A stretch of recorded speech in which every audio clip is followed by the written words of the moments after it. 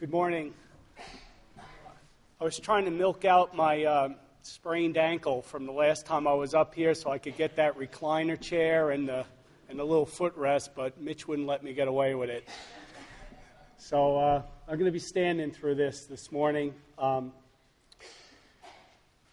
Please turn in your Bibles to the Gospel of John, John chapter 1, verses 10 through 13. You'll find that in the Pew Bible on page 1259. That's 1259. The title of the message is Born of God. I've been asked by a dear brother in Christ and a senior saint in our fellowship to preach on the subject of the new birth. This morning I will be approaching this topic of study exegetically as well as topically, as we look at various passages of Scripture dealing with the subject of the new birth. We will be traversing through the pages of Scripture in such a way as to survey through the Gospel of John and touch upon these great truths found in God's Word, what it means to be born again. It is my heart's desire this Lord's Day to thread together these gems of truth in such a way as to form a priceless necklace, causing each one of us to hold and to cherish these truths each day of our Christian lives. I hope and pray the sermon would cause each one of us here today to examine our lives and our hearts, whether this is the first time you've ever attended a Christian church, or you've been coming out for some time but have never made that true commitment to Jesus Christ in your life. Whether you have walked an aisle, said a sinner's prayer, been baptized, made a profession of faith, or served in the church in any capacity at all, this message is for each one of us here today. Jesus says in John chapter 3, verse 3, "Unless you have been born again, you will not see the kingdom of God." So please stand if you're able for the reading of the Word of God. John chapter 1, verses 10 through 13. He was in the world, and the world was made through him, and the world did not know him. He came to his own, and those who were his own did not receive him. But as many as received him, to them he gave the right to become children of God, even to those who believe in his name, who were born not of blood, nor of the will of the flesh, nor of the will of man, but of God. You may be seated. May God bless the reading and the hearing of his holy word.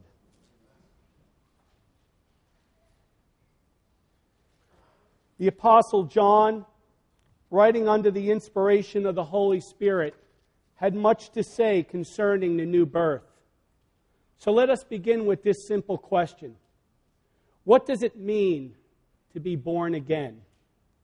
The answer is simply this. It is the life of God. It is the life of the true and living God, living in the soul of a man or a woman. Point number 1 in your outline. The new birth is the sovereign creation of God, of spiritual life, deep down within the once barren womb of the human heart. In other words, we are born with a vacuum deep down in our souls, always trying to satisfy the desires of our hearts. We are born empty, always seeking things that would fulfill and complete our lives. We are born spiritually dead, without the spirit of life of God within us, helping us to see and to hear the things of God.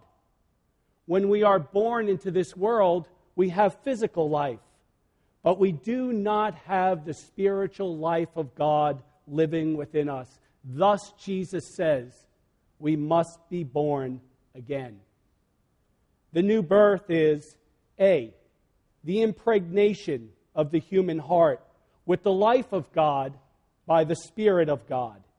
It is God creating spiritual life, eternal life, abundant life within the empty vacuum of the human heart.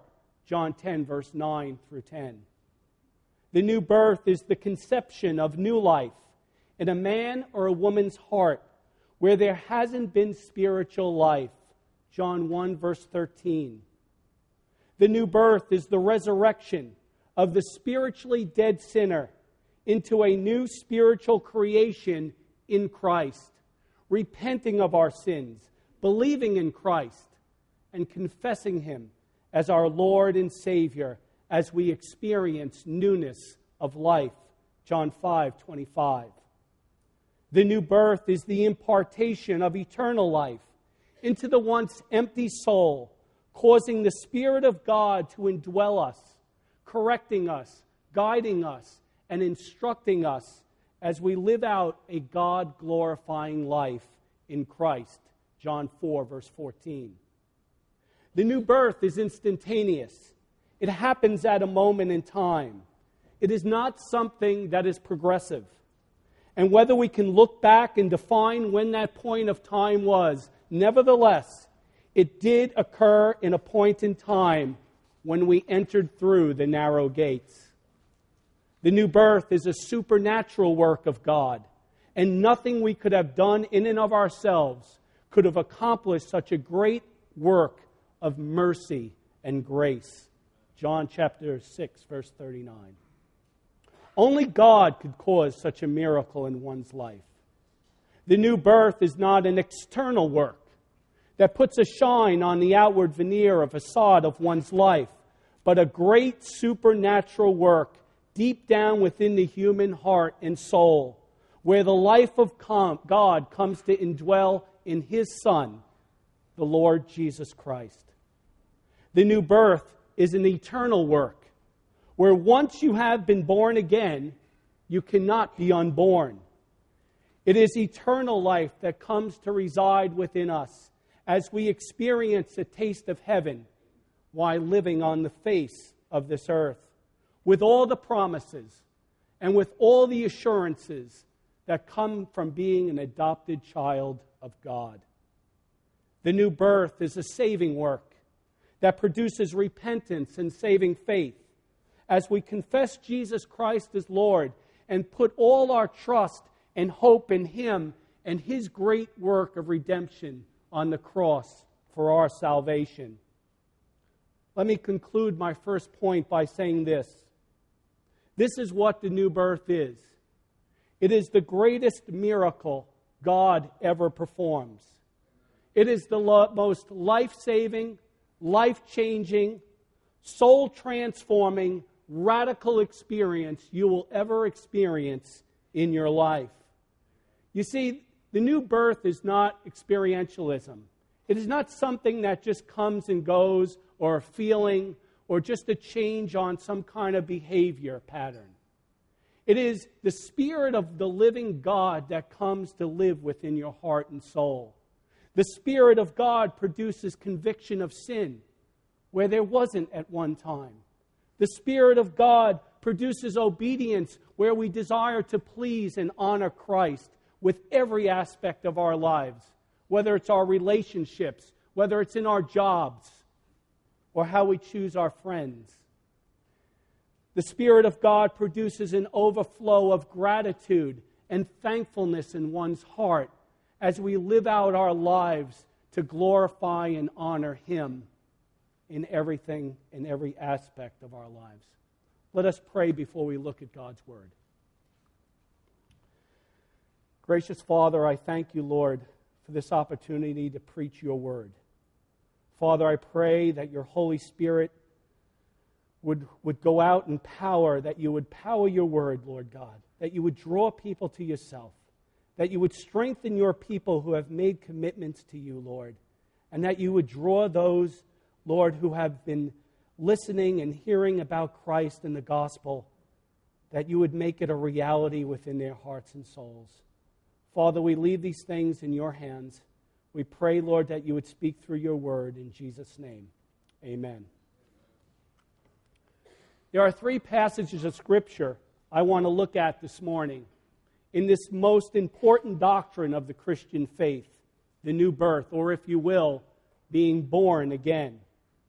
We will be looking at John chapter 1, verses 10 through 13, John chapter 3, verses 1 through 8, and John chapter 5, verses 20 through 25.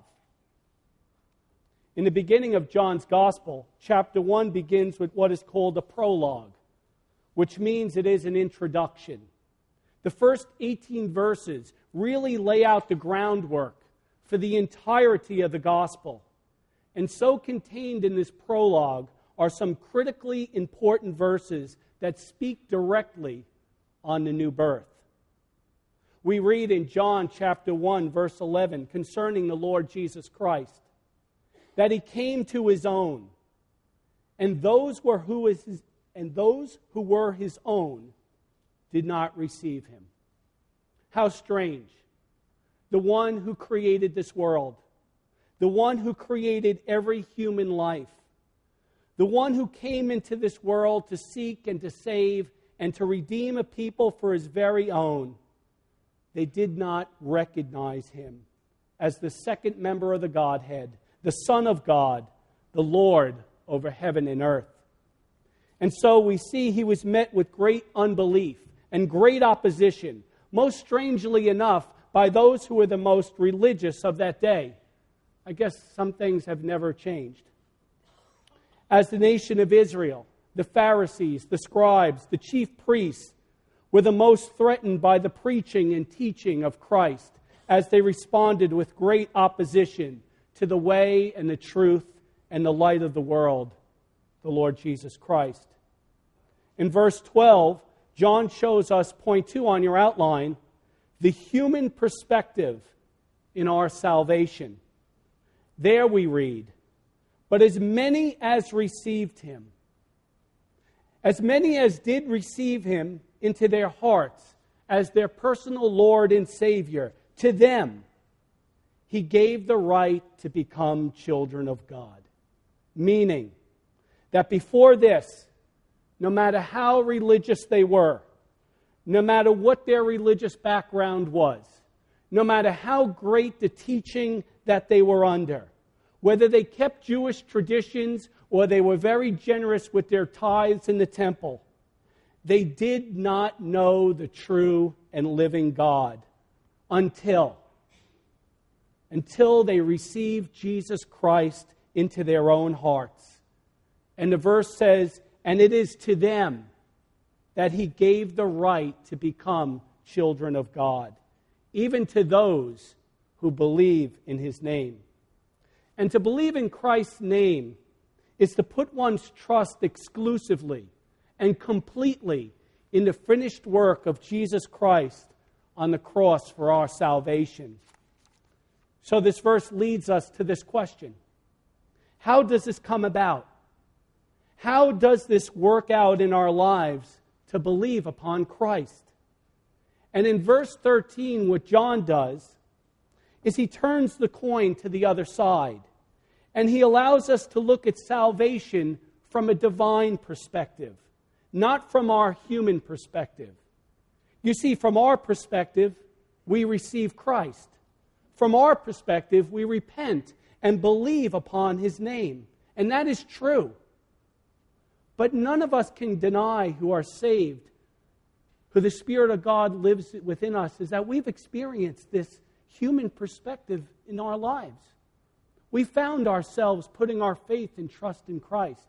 We have found ourselves repenting and believing and confessing him as our Lord in our lives. However, from the divine perspective, we see what a sovereign miracle salvation is. And its source and its power is from the Lord. And we read in verse 13, who were born, this is referring to the new birth, this is referring to the spiritual birth from above. The Apostle John now states 3 negatives and 1 positive in this new birth experience. The first negative, he says, is who were born not of blood, meaning who were born not from human descent, mattering not who your parents are or any human relationships in your family would be. You see, God has many children, but He does not have any grandchildren. No one is automatically brought into the kingdom of God. It doesn't matter whether your mother and father are saved or not, even though I would say that is a great, great blessing from God. However, it does not bring us into a saving relationship with God. We will all stand before the Lord, and we will all have to give an account of our lives. John is saying the new birth is not of blood. It is not of physical descent. And if anyone in that day could have boasted in their physical lineage, it would have been the Jews of that day. They told Jesus that Abraham was their father, as though that gave them some kind of birthright into the kingdom of God. But Jesus says in John 8, verse 25, "Truly, truly, I say to you, before Abraham was, I am." Meaning that He was God, that He created Abraham. Now He mentions a second negative. He says, not of the will of the flesh. And the will of the flesh refers to the power of man, trying to pull himself up into a saving relationship with God out of some kind of religious efforts or activities. It speaks of man keeping ritual and routine and trying to justify oneself and earn favor with God. And before God saved me, that was the story of my life. Keeping religious rituals and ceremonies and doing all these things to try to be right with God. But until God put His Spirit in my heart and gave me a new heart, then I truly came to know the true and living God. But no matter how committed the will of the flesh is, the fact of the matter is, we all have sinned and fall short of the glory of God. There are none righteous. No, not even one of us. There are none that seek after God. We all, like sheep, have gone astray. We all have turned to our own way. And the wrath of God abides on all men until the new birth, until the spiritual birth from above. Salvation is only by the mercy and the grace of God. Think about it. If Jesus Christ wouldn't have came to this earth and lived a perfect life on our behalf that we could never do in our own strength, in our own way, if He wouldn't have been nailed to the cross and shed His blood for the forgiveness of our sins and raised on the third day and seated at the right hand of God and interceding on our behalf, we would have no hope. We would have nothing to look forward to. We would have no assurance in our lives. But through the great redemptive work of Jesus Christ for us, on our behalf, we are declared perfect and righteous before God through our Savior, Jesus Christ. Now there's a third negative here in this text. John says, who were born not of blood, not of the will of the flesh. And now he mentions, nor of the will of man. This testifies to the sovereignty of God in salvation. No person's salvation can be traced back to one's own initiative or one's choice of one's own free will. Even though in verse 12, we see very clearly that we must receive Christ and believe in Christ. And this is what John shows us as the human perspective in our salvation. This is something we can all relate to. We can hold on to. This is something that was real in our lives. But John wants us to see the other side of the coin. He wants us to see God working in and through our lives and through the situations that come through our lives. As we see the divine perspective in verse 13. There is no greater truth that defines and clarifies this truth in verse 12. This is where John states the one positive truth concerning our salvation. where God must be the initiator and the cause of our salvation. That's why John concludes this passage by stating this one positive: but of God. James 1 verse 18 says, "In the exercise of His will, He brought us forth by the word of God, so that we would be a kind of first fruits among His creatures." You see, the Holy Spirit of God must give the sinner, the one who is dead in their trespasses and sins, the gift of repentance and saving faith, and activate their will so their will believe in Jesus Christ and confess Him as Lord in their lives. 1 Peter chapter 1 verse 3 says, "Blessed be the God and Father of our Lord Jesus Christ, who according to His great mercy has caused us to be born again to a living hope through the resurrection of Jesus Christ from the dead." So this is what the Apostle John is saying to us in this passage before us: that we are born again, not of blood, not of the will of the flesh, nor of the will of man, but of God. We see the same pattern even in our sanctification. Please turn to Philippians 2, verses 12 through 13. Philippians 2, verses 12 through 13.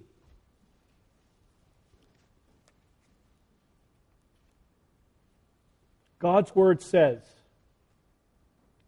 "So then, my beloved, just as you have always obeyed, not as in my presence only, but now much more in my absence, work out your salvation with fear and trembling." There is the human perspective. "For it is God who is at work in you, both to will and to work of His good pleasure." I got to say, I have matured and grown in my walk with Christ and my understanding of theological truths, especially through this passage of Scripture.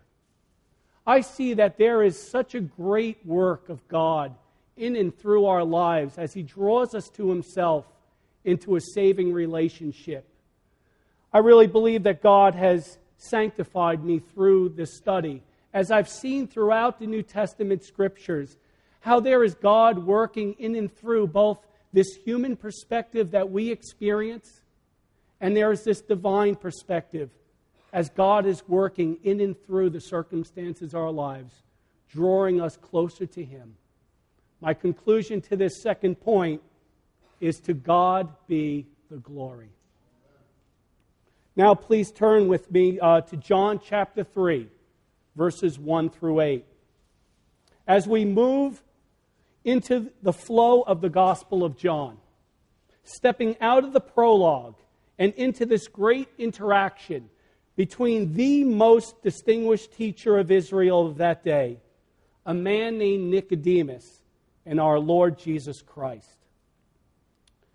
In John chapter 3, verse 1, we read, "There was a man of the Pharisees named Nicodemus." And let us stop right there for 1 minute. In Jesus' day, there was approximately 6,000 Pharisees. They were the most religious people of Israel. There were different levels of commitment among those who were the Jews of that day, and none stricter in their devotion to the Word of God and to the kingdom of God than the Pharisees. In fact, the word Pharisee in its root word means separatist, one who had separated themselves from the world and were totally devoted to the things of God. So we read in the text before us, "There was a man of the Pharisees named Nicodemus, a ruler of the Jews." You see, within those 6,000, there were 71 who were members of the Sanhedrin, which were the ruling body of Israel. And Nicodemus was one of those 71 rulers of the people. And we see in verse 10, it says, "the teacher of Israel."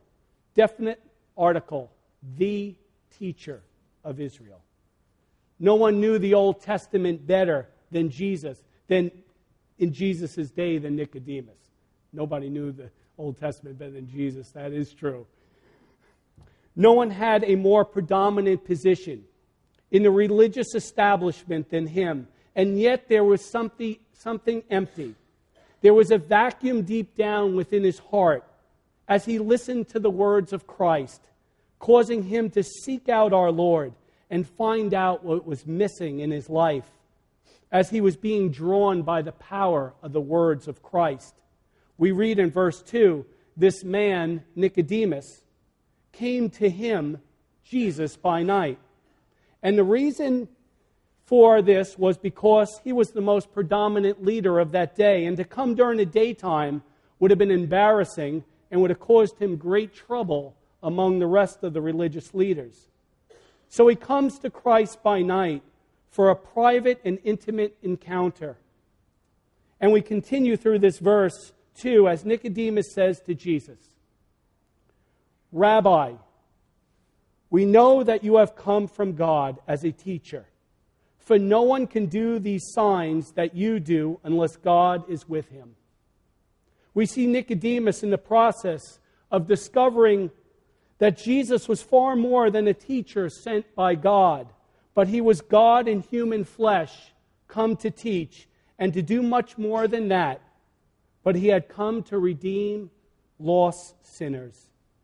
And in verse 3, Jesus answered and said to him, Truly, truly, I say to you, unless one is born again, he cannot enter the kingdom of God. And whenever Jesus says, truly, truly, I say to you, he means that what I got to say to you is of the utmost importance. Unless one is born again, he cannot see the kingdom of God. Jesus tells us point blank in this verse of Scripture, unless we are born again and experience the new birth, we will never see, much less enter the kingdom of God. No religious classes, no sacraments, no good works, no position on the face of this earth can merit favor into the kingdom of God. No denomination, no church membership, no religion can give you eternal life. There is only one place to receive eternal life, and to gain access to the kingdom of God, and it is through saving faith in Jesus Christ, the Son of God, and in Him alone. John chapter 14, verse 6 says, Jesus says, I am the way and the truth and the life. No one can come to my Father except through me. So Nicodemus must be born again to come to faith in Jesus Christ. But Nicodemus did not understand what Jesus was saying. In verse 4, Nicodemus said to him, How can a man be born when he is old? He cannot enter a second time into his mother's womb and be born, can he? You see, Nicodemus was thinking on a physical level. He could only think of a physical birth. But verse 5, Jesus answered, Truly, truly, I say to you, unless one is born of water and the Spirit, he cannot enter the kingdom of God. You see, the kingdom of God is that sphere of salvation into which the sinner who receives and believes upon Christ and confesses Him as Lord comes entering in, where they experience forgiveness of sins, an overwhelming sense of peace and hope and joy in one's heart. Now in this verse, when Jesus says, unless you are born of water and the Spirit, He is not saying that one must be baptized in order to be saved. There is nowhere in Scripture where water is referred to inside a woman's womb. It is always referred to a cleansing or a washing. In this account, point number 3 on your outline, Jesus is giving us two symbols of the Holy Spirit of God. In verse 5, He gives us the symbol of water. And in verse 8, he gives us the symbol of wind. And the ministry and the work of the Holy Spirit and the miracle of the new birth are likened unto water and wind.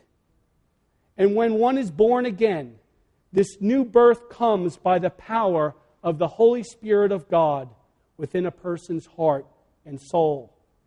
We first see it likened unto water in verse 5, meaning there is a cleansing that takes place. There is a purification that occurs in one's heart. For no physical water can wash away spiritual sin. Physical water can only remove physical dirt. But we have spiritual dirt. We are spiritually defiled in our hearts and soul. And only the spiritual agent can remove a spiritual defilement. And that spiritual agent is the Holy Spirit of God. We see this powerful washing of the Holy Spirit in Titus chapter 3, verses 5 and 6, where God's Word tells us He saved us, not on the basis of deeds which we have done in righteousness, but according to His mercy, by the washing of regeneration and the renewing of the Holy Spirit, whom He poured out upon us richly through Jesus Christ, our Savior. And in the new birth, what takes place, there is a washing. There is a cleansing from the top of our head with all our thoughts and all the things that motivate us to the bottom of our souls, the desires of our hearts, the things that we live for, where all our sins, which are so offensive to a holy God, are washed away and purged, and we are made pure and clean and faultless before the throne of grace. This is the miracle of the new birth. It gives us a new position of acceptance before a holy God in heaven. In verse 5 we read, "Unless one is born of water and the Spirit, you cannot enter the kingdom of God." Now look at verse 6. Jesus says that which is born of flesh is flesh, and that which is born of the Spirit is spirit. What our Lord is saying is there needs to be two births. You need to be born physically, and then you must be born spiritually from above, or you will never see or enter the kingdom of God. To be born again is for a new spiritual life to begin in one's heart and soul. It is for eternal life to be deposited down within the depths of one's being. In verse 7, Jesus says to Nicodemus, "Do not be amazed that I said to you, you must be born again." You see, no one had ever spoken to Nicodemus like this. No one had ever spoken the Word of God to the heart of one of these religious leaders like this. And it is the same message that our Lord spoke to this religious leader, Nicodemus, that the great evangelist of the 18th century, George Whitefield, preached up and down the eastern seacoasts of our great country to the religious people of that day during the greatest time in our country's history, where thousands upon thousands during the Great Awakening heard this same message from Whitefield and came to faith in Jesus Christ. And it is the same message that needs to be preached in our churches today. You must be born again to enter the kingdom of God. It is very important for us who study God's Word, and we all should, to have a solid theological understanding and understand doctrine and the truths of God's Word. But that studying and those doctrines and theologies should be rooting us and grounding us and causing us to have a more profound love for Christ and for God's people and for His church and for the lost in this world. If our theology and doctrine is not causing that to happen and to be lived out in our lives, we need to pray and examine the motives of why we study God's Word. It is for the edification of the church and the building up of our brothers and sisters in Christ. This being born again is not a theological understanding. It is a life that is lived with a love and a passion for Christ and His people and His church and for those who do not know the Lord. Now let us continue in this passage. As Jesus says to Nicodemus in verse 8, "The wind blows where it wishes, and you hear the sound of it, but do not know where it comes from or where it is going. So is everyone who is born of the Spirit." We get the picture here. You can't control the wind. None of us can. Only God. None of us can send the wind, and none of us can stop the wind. The disciples learned this truth as they witnessed Christ rebuke the wind, and the wind stopped. Only God can do that. So it is in the operation of the Holy Spirit in the new birth. Jesus tells Nicodemus that the wind cannot be seen. It is impossible. And so is the Holy Spirit of God. You can feel the wind's presence, right? You can feel the power of the wind.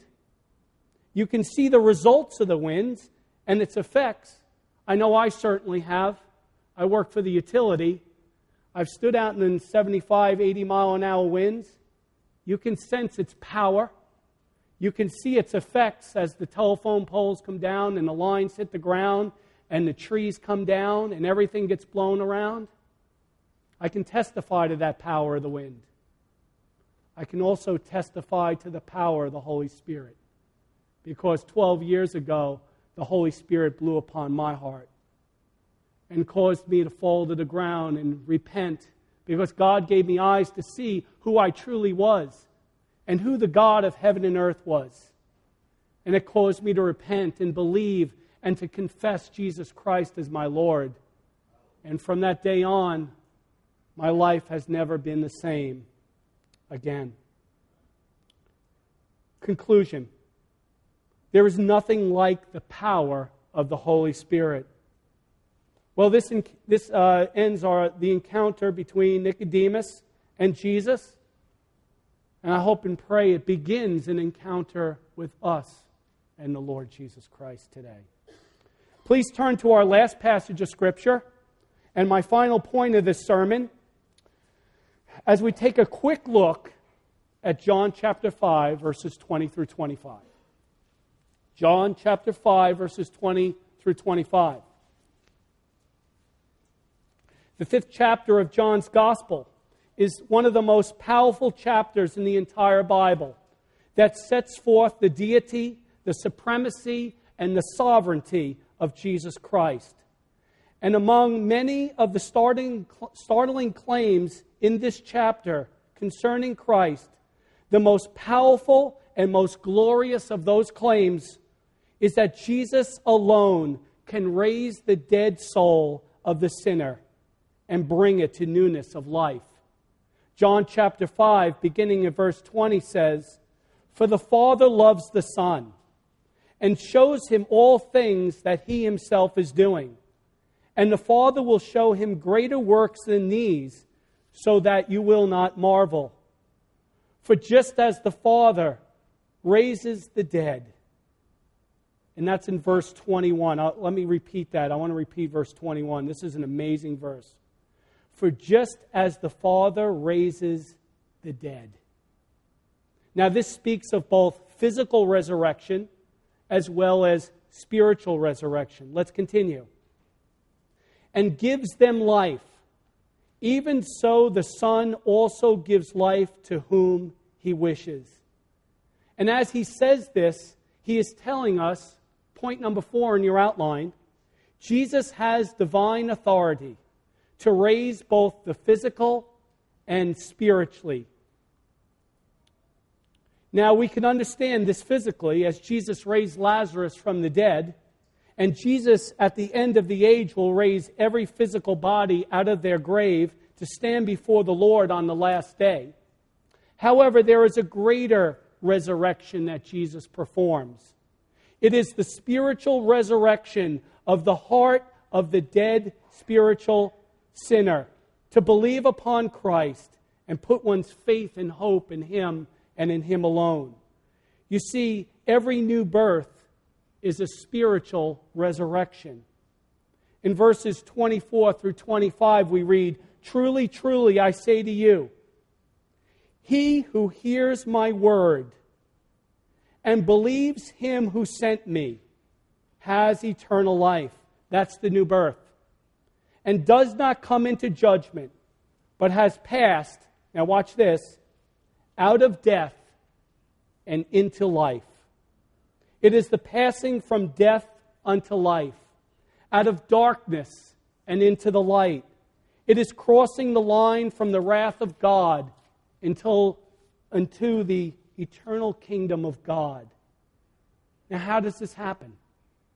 Well, He tells us in verse 24, it is when we believe upon Christ, when we commit our lives to Jesus Christ.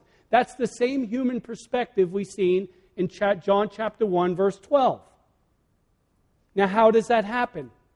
Next verse tells us the cause of our faith, the power behind believing upon Christ. Here comes the divine perspective, as we've seen in John chapter 1, verse 13. "Truly, truly, I say to you."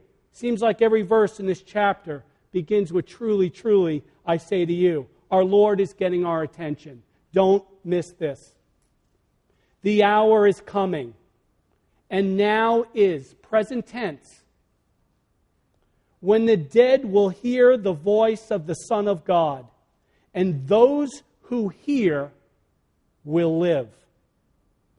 There are present resurrections that our Lord is performing. And that is the spiritual resurrection in the new birth.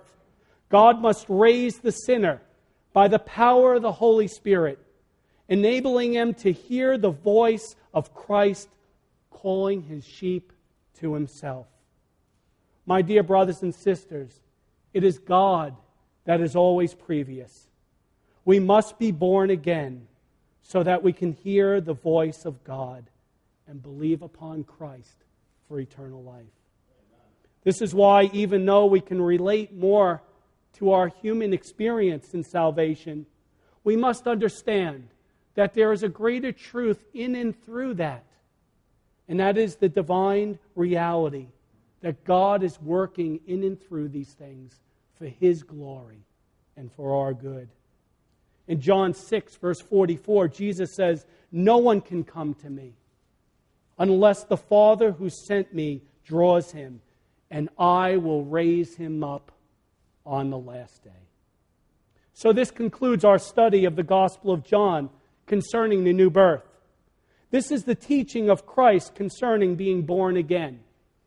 And even though some of us focus more on the human perspective and of salvation, and some of us focus more on the divine perspective of salvation, and you may even disagree with my theological understanding of the new birth, there is one thing that we all agree upon. And that is the witness and the testimony of the life that is being lived with the Spirit of Christ. This is something that should be our major focus as we study and we pray and we have fellowship with one another. It is Christ working in and through our lives. It is God using us in the situations in our lives for His glory. This should be our focus as God's church. It is the focus of the transformed lives by the mercy and grace of our wonderful Savior, Jesus Christ. This is my desire this morning, to drive this message home today, that which will edify the body of Christ and bring ultimate glory to God this day and throughout eternity. 2 Corinthians 5:17. I want to just show you this new birth in the light of creation. 2 Corinthians 5:17. "Therefore, if anyone be in Christ," that's the new birth. That's being born again. "He is a new creature," or some texts say creation. "All things have passed away. Behold, all things have become new. Are you in Christ? Have you been born again? Do you want the old things in your life, your sinful habits, the things that drag you down, the things that have you enslaved and shackled to, do you want them to be out of your life? Come before the cross of Jesus Christ. Find the mercy and the grace and the forgiveness of your sins. Be washed by the blood of Christ. Become a new creation, because the old things will pass away. Behold, all things will come new. This is what the new birth looks like. It is the greatest miracle God ever performs. It is the most life-changing, soul-transforming, radical experience in your lives. I'd like you to please stand and find the insert in your church bulletin. The title of the hymn is For Your Gift of God the Spirit by Margaret Clarkson. And as we conclude with the singing of this hymn and receive the benediction.